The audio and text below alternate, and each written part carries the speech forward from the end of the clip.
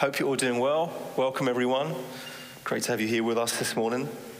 If you have a Bible with you, if you want to find the book of Zechariah, which is right at the end of the Old Testament in your Bible, right near the back of the Old Testament, but probably about 2/3 of the way through the book itself. Today, as I think someone already mentioned, does anyone mention it? It's Palm Sunday today. Have we said that already? It's Palm Sunday. Next week is Easter Sunday. And if you don't know, maybe you're not, you wouldn't call yourself a Christian, maybe you're not used to being in an environment like this. Palm Sunday is what Christians normally celebrate the week before Easter to remember the story you can read about in some of the Gospels. I think all of the Gospels, in Matthew 21, in John chapter 12, you read this story of how Jesus entered the city of Jerusalem a week before he was to later be crucified and then 3 days later to be resurrected.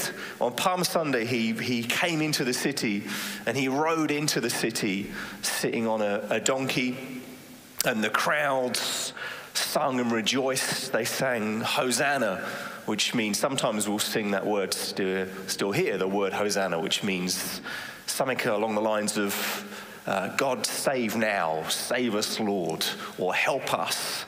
And they sang Hosanna and waved palm branches, which is why we call it Palm Sunday. And those stories in the Gospels of what happened in Jesus' life, they were all predicted. The Old Testament, if you've ever really got any time to study and read it, is full of what we might call prophecies, where the Bible speaks about things that will happen, often things that happened in Jesus' life. And Zechariah chapter 9, which is written about 400 or 500 years before Jesus lived, predicts what's going to happen. So we're going to read those, just one verse to you now from Zechariah 9, just verse 9. It says, "Rejoice greatly, O daughter of Zion. Shout aloud, O daughter of Jerusalem. Behold, your king is coming to you.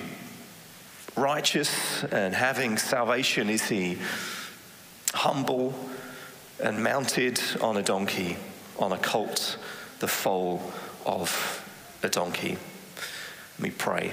Jesus, we thank you that you're alive today. Next week we get to remember and celebrate your life, death, and your resurrection.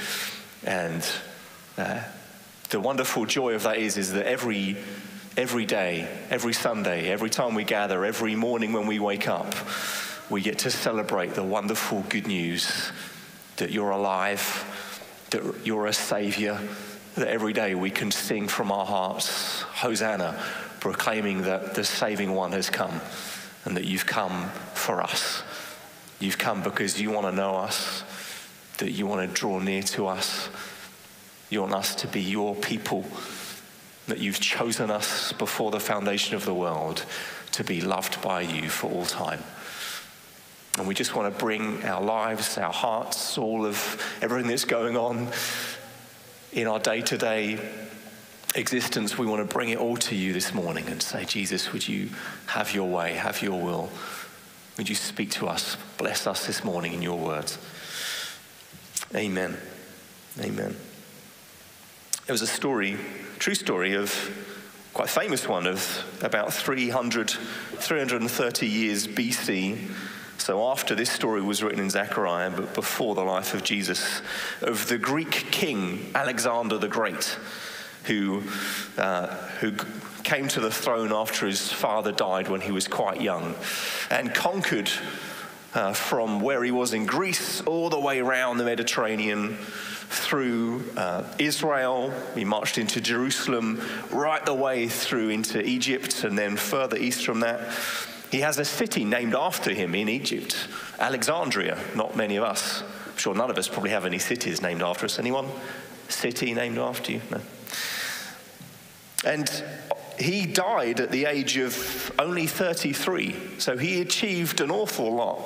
He changed what would have been the known world at the time from being a world of lots of kind of disparate armies and peoples and tribes to suddenly Greek culture flooded that whole area and changed how they thought, how they acted, what their life was like. But he died only at the age of 33. And on his deathbed, some of his generals, some of his leaders came to him and said, "Who's going to succeed you?" He didn't have a son to take over. "Who's going to follow you?" And he just said to them, "My throne will go to the strongest." And then that kicked off a decades-long battle between all his different generals, fighting one another to see who would succeed Alexander the Great. And if you look through history, there are lots of kings, lots of rulers who have been called the Great. You know, there was Peter the Great of Russia. There's been lots of Roman emperors who would have been called the Great. There's a list on Wikipedia of all the leaders through history have been called the Great. My favourite one is Rhodri the Great from Gwynedd, which is in North Wales, which is about the size of Flavorland. But he decided to call himself Rhodri the Great. So there you go, well done him. But we don't tend to call leaders by that name anymore. If you look on this Wikipedia page, we stopped calling people so-and-so the Great probably about 400 or 500 years ago. We don't talk about Mark Rutte the Great, Joe Biden the Great. That's not the kind of language we use anymore. Because we don't want rulers that are strong and mighty and powerful anymore. Or at least not in the Western world. In other parts of the world, they do still admire rulers like that. And there probably is something in our hearts that still does want a ruler who is mighty. But we tend to look for rulers that maybe they're kind, that they've got some humanity about them, that they're relatable, that we can kind of like them, that they seem like one of us. But when Jesus arrives, this pronouncement here that there's a king that's coming to them,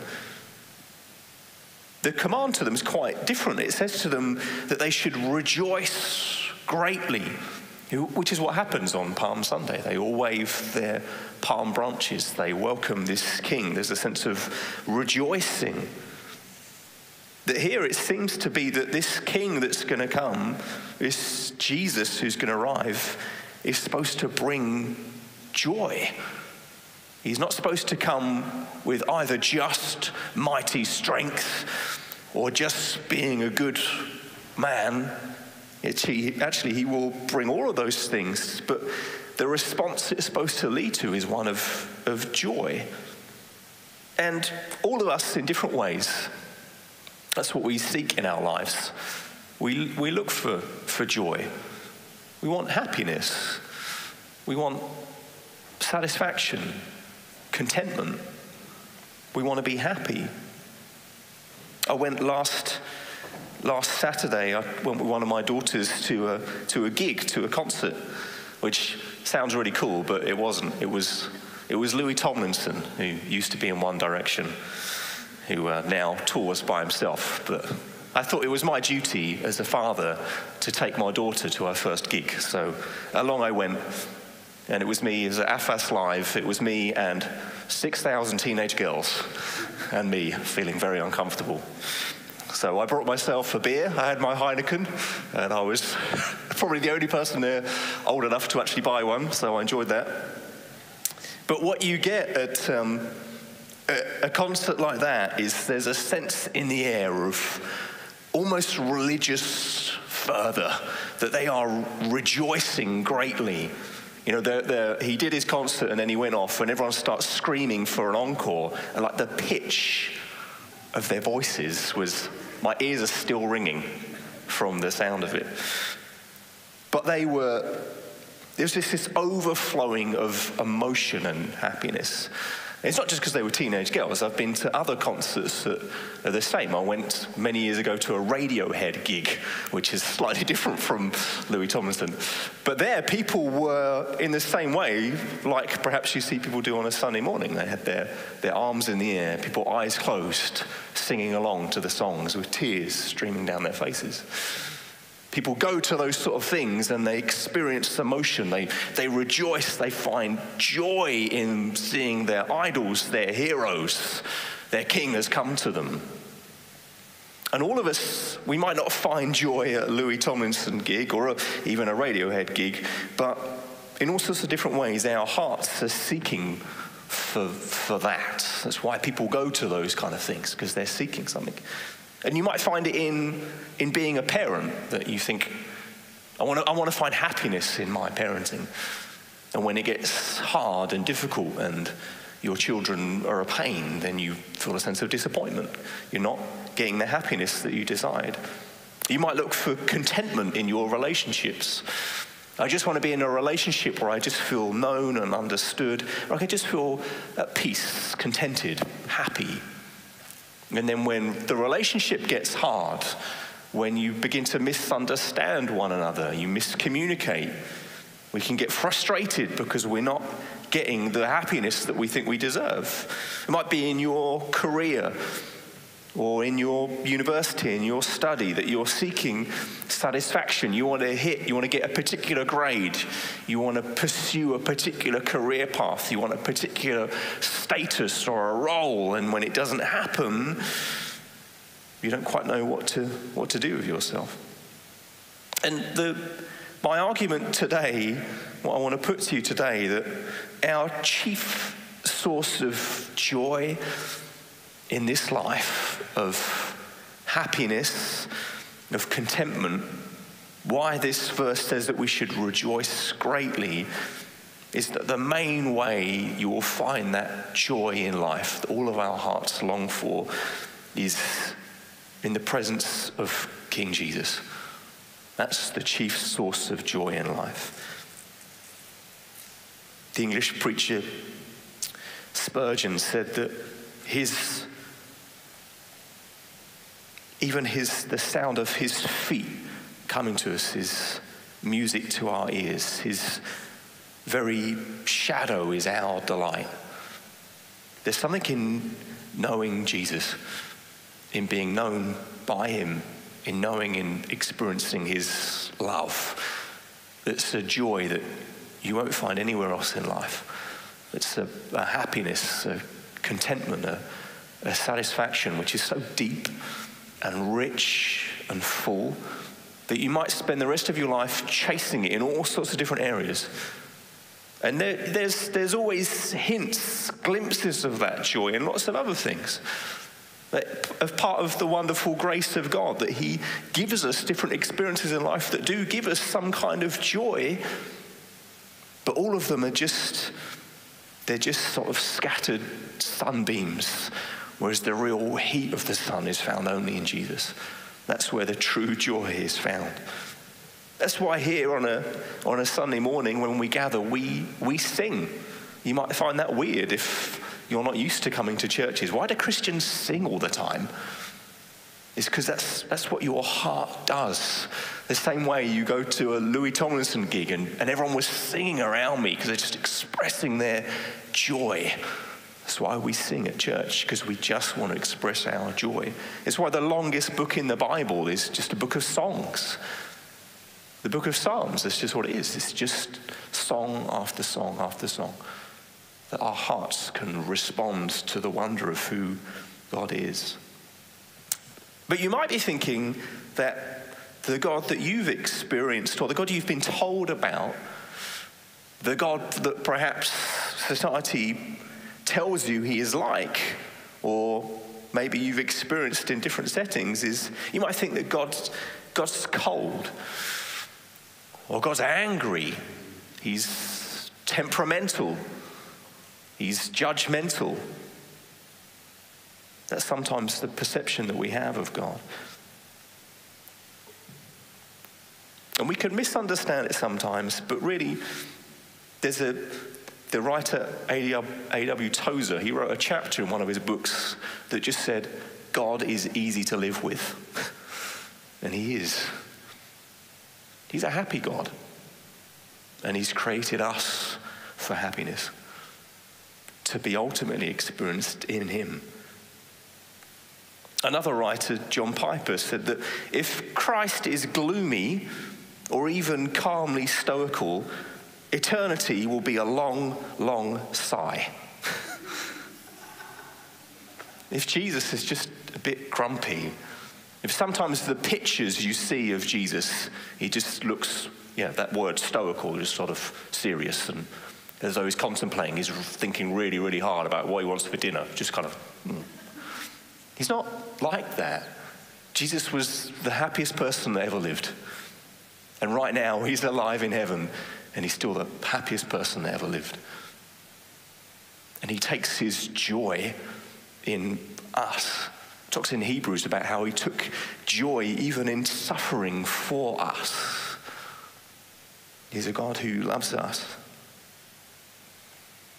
And you might have another question. You might think, well, hold on a second, what about suffering? Isn't joy, this language of joy, isn't it what Christians just use to sort of delude themselves, to sort of trick themselves, to kind of feed themselves a sort of a placebo, like a fake drug to sort of get us through life? But the wonderful truth of this Bible, this book, is that God is with us.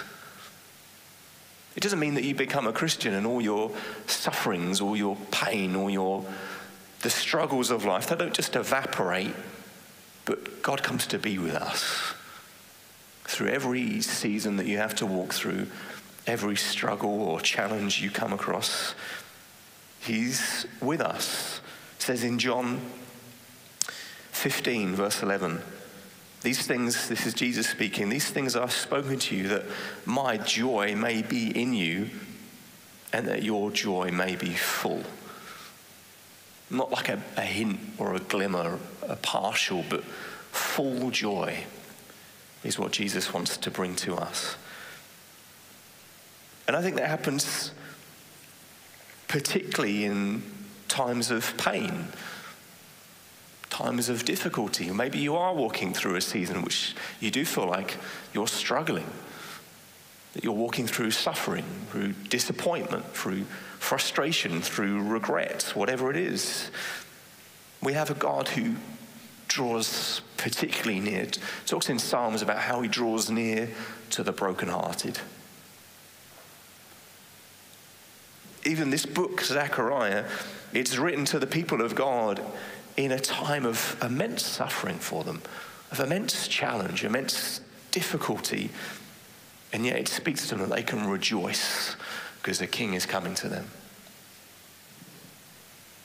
So how does this coming king, how does he bring joy? I've got a few pointers to help us here. First of all, he comes with his presence. It says in this passage, behold, your king is coming to you.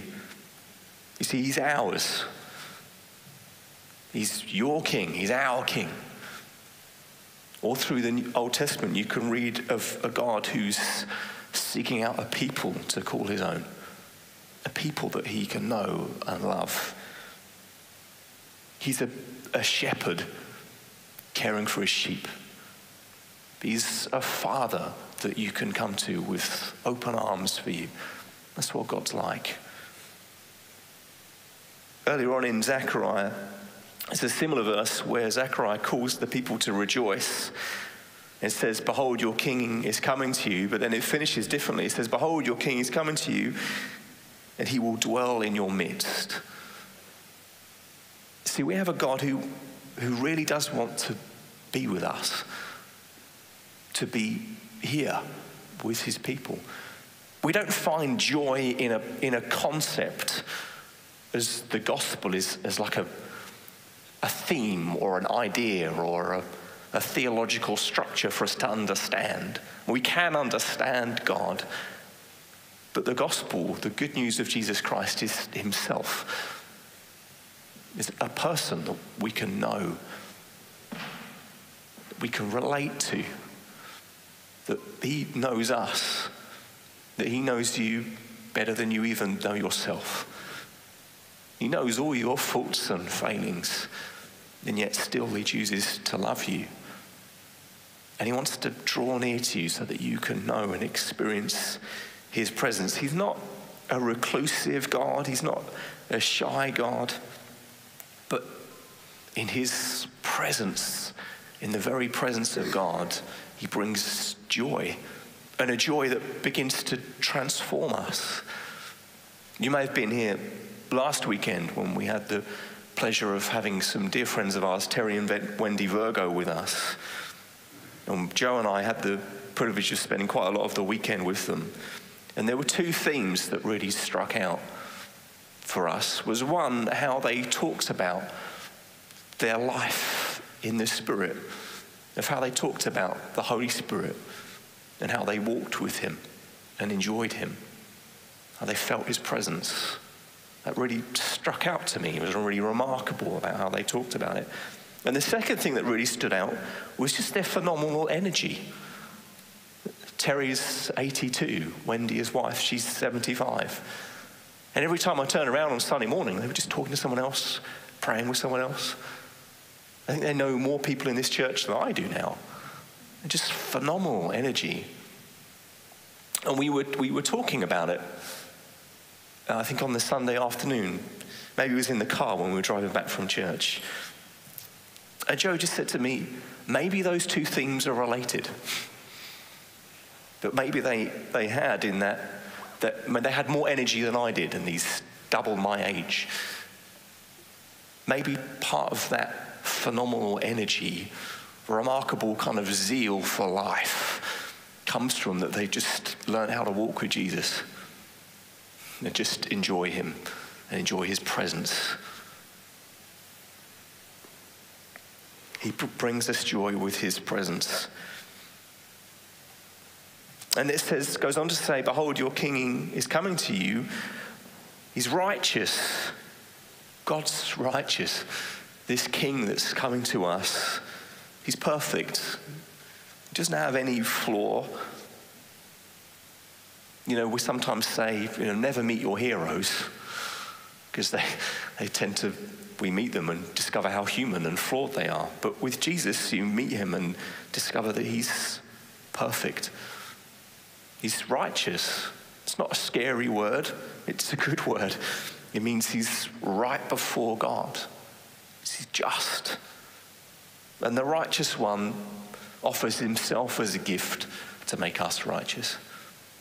He exchanges all our unrighteousness, all our sin and failings, and he offers his righteousness to us as a gift by his blood for us to enjoy. Number 3, it goes on and says, righteous and having salvation is he. Literally, that means that he was righteous and saved. That this king that Zechariah is talking about, there's some sort of trial that he's walked through that he doesn't tell us what it is. There's some sort of victory he's experienced that he can now say he has salvation. That the crowd could sing when Jesus entered the city of Jerusalem, Hosanna. That this God, this Savior, this one who's come to save is here now. When I was with my daughter at this gig last week, lots of people, as they do, were waving flags and banners and signs that they'd made. And this one girl, standing about 20 meters away from us, had a big sign that she was holding up that just said, "You saved me," which is quite a remarkable claim to make. And maybe that was, in some way for her, maybe that was true. I don't know what experience she'd been through that would lead her to say to a pop star that she'd never met that you'd save me. But obviously his music meant a lot to her. But it's a funny thing to say, you saved me. In our world, we don't tend to think that we need saving, that we're very independent, we're self-sufficient. Maybe we want a God who might help us, who might give us some support, some assistance. A God who can help us achieve our life goals, a God who can help us find the answer within, a God that can help us sort of bring out the hero inside ourselves, as the song goes. Well, I don't know about you, but I've looked for the hero inside myself and he's not home. I don't know where he's gone, he's not there. In the room where he's supposed to be, there's just a big pile of unopened mail. He's just not there. If you search for the hero within, for the answer within yourself, what you'll find is that our problems have much deeper roots than that. We don't need a God that's just going to give us some assistance. It's just going to help move us a little further on in life. That's going to help just, boost our ego or just make us feel good about ourselves. We need a God that's going to come and deal with the sin and the brokenness in our life. We all do. We all do. So that teenage girl, as she holds up a banner saying, "You saved me," and we could perhaps look on thinking that perhaps she was just being immature, but maybe she knew something more than we did. And she was looking for the Savior in a wrong place, but at least she recognized that she needed saving, that we all do. And he's come not just because he's saved, but to pour out his salvation on his people. He also comes as one who's humble. That's the next word it says, that he's humble. You see, Jesus, whatever you read about Jesus, he always appears to be what he really is. And we're not often like that. We often appear to be something other than we are. Even, you might think, I'd quite like to be humble. And then you try to be humble. My experience, that doesn't go very well when you start trying to be humble. Because then you think, I've been pretty humble today. Yeah, feeling pretty good about that. I'm more humble than they are. Yeah. But with Jesus, there's no false humility. There's no pretense. There's no appearance that he puts on. He arrives truly humble. In a sense, Jesus, his humility is most fully shown in that this God of all creation, who was there at the beginning of time, he stepped down to be one of us. He put on human flesh. The ultimate act of humility. He lived as one of us. Knew all the temptations that were common to all of us. Knew pain and struggle, the reality of what it is to be human. He knows it. He understands you. He knows the experiences you go through. He knows them. He's been there. He's wonderfully humble. And he's peaceful. He's peaceful. He's humble and mounted on a donkey, on a colt, the foal of a donkey. See, in the Bible and in their world at the time, to ride into a city on a donkey was, on one hand, an act of royalty. It was a kingly act, but it was one of peace. Normally when a king, someone like Alexander the Great, if he conquers a city, he would ride in on a war horse. He would show his power, his might. He'd ride in with his army, with all his soldiers with him. But Jesus just sits on the foal of a donkey. There's just such peace that he's trying to demonstrate to us there. But at the same time, he's a king. Jesus is both strong and good. He's both meek and mighty. The Bible gives us these two pictures of him in Revelation. It talks about him being both a lion and a lamb. That he's a God of all power and might, ruling over all of his creation. And yet he's chosen to know us and to love us and to lead us gently and kindly with his grace, with his peace, with his goodness. It goes on to say in verse 11 of Zechariah, "As for you also, because of the blood of my covenant with you, I will set your prisoners free from the waterless pit." You see, really, what Palm Sunday is pointing towards is Easter Sunday. That we can all have joy, and we really find it to its full, because we know that we're prisoners who are now at liberty, that we've been set free. that Jesus, by the blood of his covenant, has set each one of us free. That's what we celebrate on Easter Sunday, that Jesus died that we might have life, that he rose again and defeated death. And my challenge to you today is really to let Jesus be your king. That's really the answer of, because you might be thinking, yeah, I'm a Christian, I know Jesus, I come to church, I've been trying to do the good Christian things, and yet I don't feel joy. Maybe that's where you're at today. My encouragement to you is just to press into Jesus, to let him be your king, to follow him, to let him lead you and guide you, to let him lead you into all sorts of different adventures in life. Let that affect how you build your relationships, how you spend your money, what you do with your time.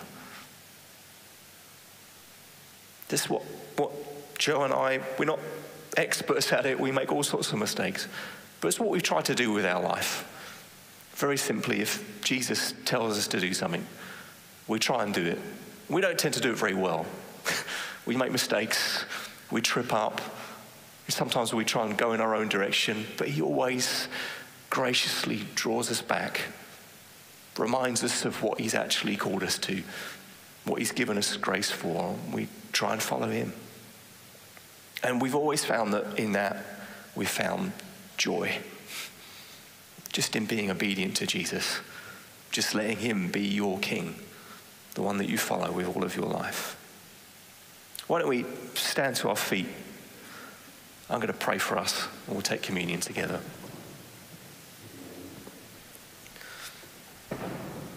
Jesus, we want to thank you. We can celebrate on this Palm Sunday that we have a king that has now come. That the words of Zechariah, written hundreds of years before your life, they were having to look ahead, but we get to look back. And we get to say, our King's come. He's come to be with us. He's to come to dwell with us. And we just want to invite you, Holy Spirit, just to come and fill our lives again. We thank you that's what you do, Holy Spirit, that you're a joy bringer. We just want to ask that you would just fill our hearts with joy again, just even as we sing. Let our hearts just sing out our gratefulness to God, our praise and adoration to him.